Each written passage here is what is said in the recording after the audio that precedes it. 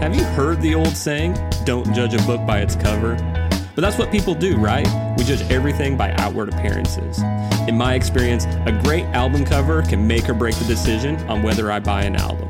So go on a journey with me as we look at some great album cover designs and talk about why I believe that you need a personal designer for your album artwork. This is Judged by the Cover. Today on the Judged by the Cover podcast, I am looking at an album cover from one of my favorite albums of all time. It's not one of the first covers I thought of when I decided to start this podcast, but as I dug into the what and how this cover was designed, I knew we had to talk about it. Also, it helps that they just released the 20th anniversary edition of this album, so let's dive in. But first, if you haven't already, please hit all the like and subscribe buttons. You know where they're at, and if you could, please leave me a review on Apple Podcasts.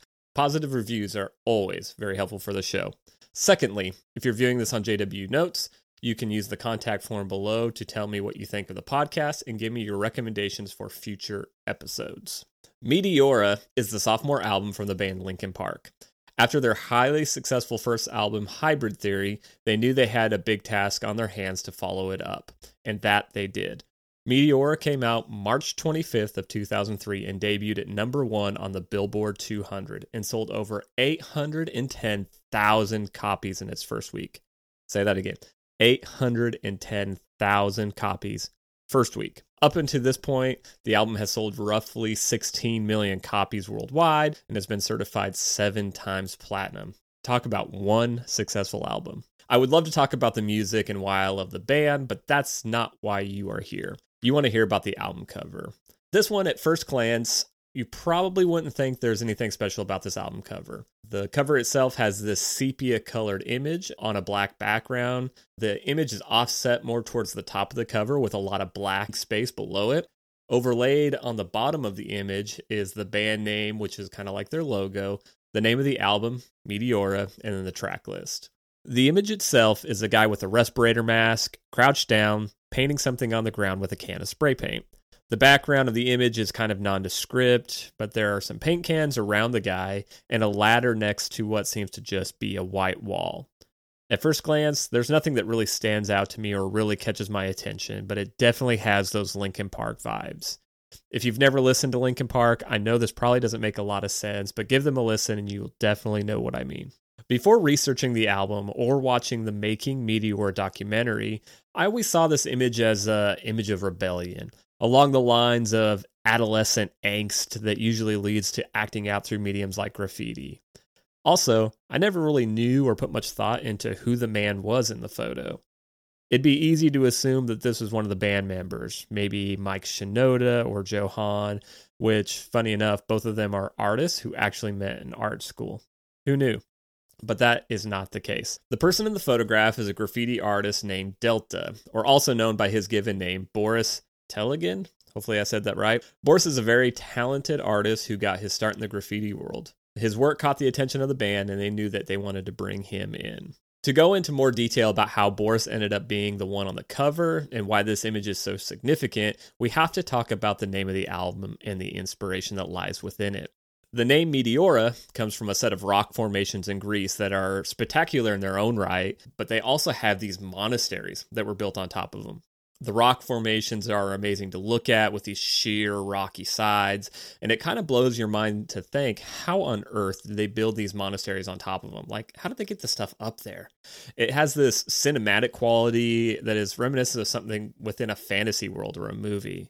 The band felt that the music they were creating had some of the same qualities. You have the massive guitar sounds, the range of the emotion in the lyrics and that come through the vocals, along with the softer piano and electric sounds that tie everything together to create a cinematic force of music. In the middle of the chaos of recording the album, they took a break to work on this art installation that would become the visual elements of the album and possibly the cover. There's a really cool video that I'm going to link down below that they shot during this time discussing the process. But this is where Boris came in to input his artistic ability.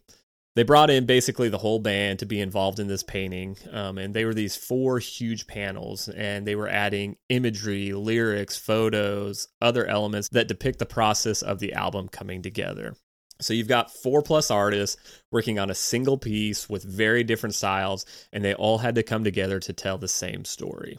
Within all of this, they also had a photographer grabbing photos of the process, and they ended up choosing the cover photo because they said that there was this quiet strength and focus in Boris in the midst of this chaos of this art installation that perfectly embodied this album.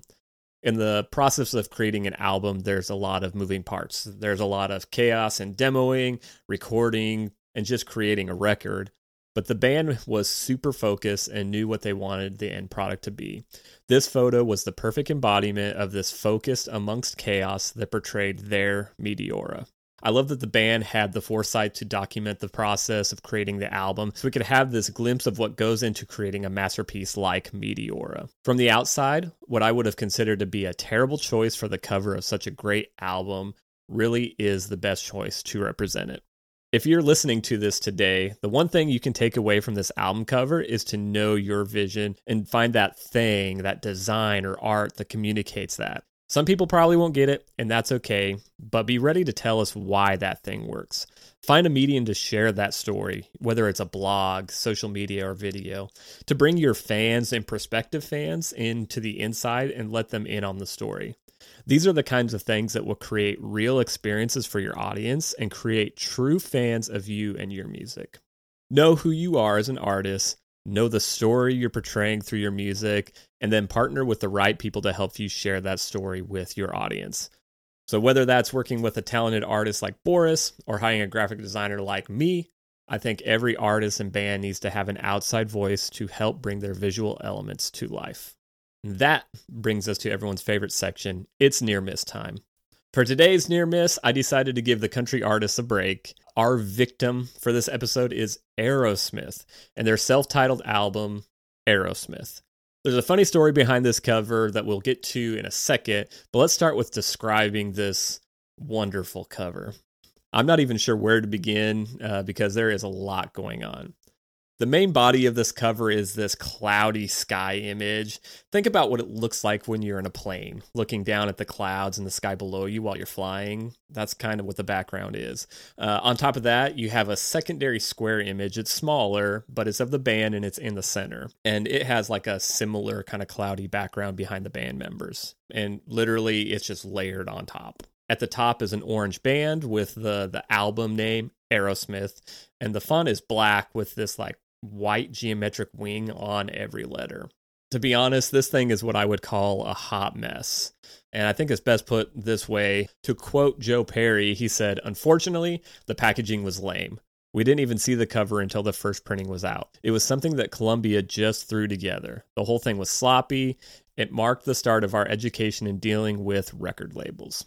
The label just threw this thing together, obviously without any thought or care.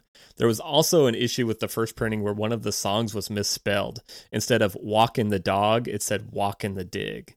This was eventually corrected with the secondary printing, but they ultimately updated the cover art completely sometime before 1975. The alternate cover from the third printing is definitely better, but also not great. It used the image from the band that was at the center of the original with a similar font, but done differently for Aerosmith. So it's in red, and instead of each letter having the geometric wings, the name Aerosmith has it at the end. Also, this alternate cover said "featuring Dream On," which was the single for the album, and it had a lot of success. The lesson learned here is don't immediately trust your label or anyone to simply throw something together for you. Your album or your single is too important to leave to chance, especially in today's music world where you are competing with thousands of other songs that are getting uploaded daily. Well, folks, that's all for today's episode of the Judged by the Cover podcast. Please share this with your friends and family that love music and album cover design. Also, make sure you send me your favorite suggestions of favorite album covers and any examples that need to be discussed in my near miss segment. Thanks so much for listening. We'll catch you next time.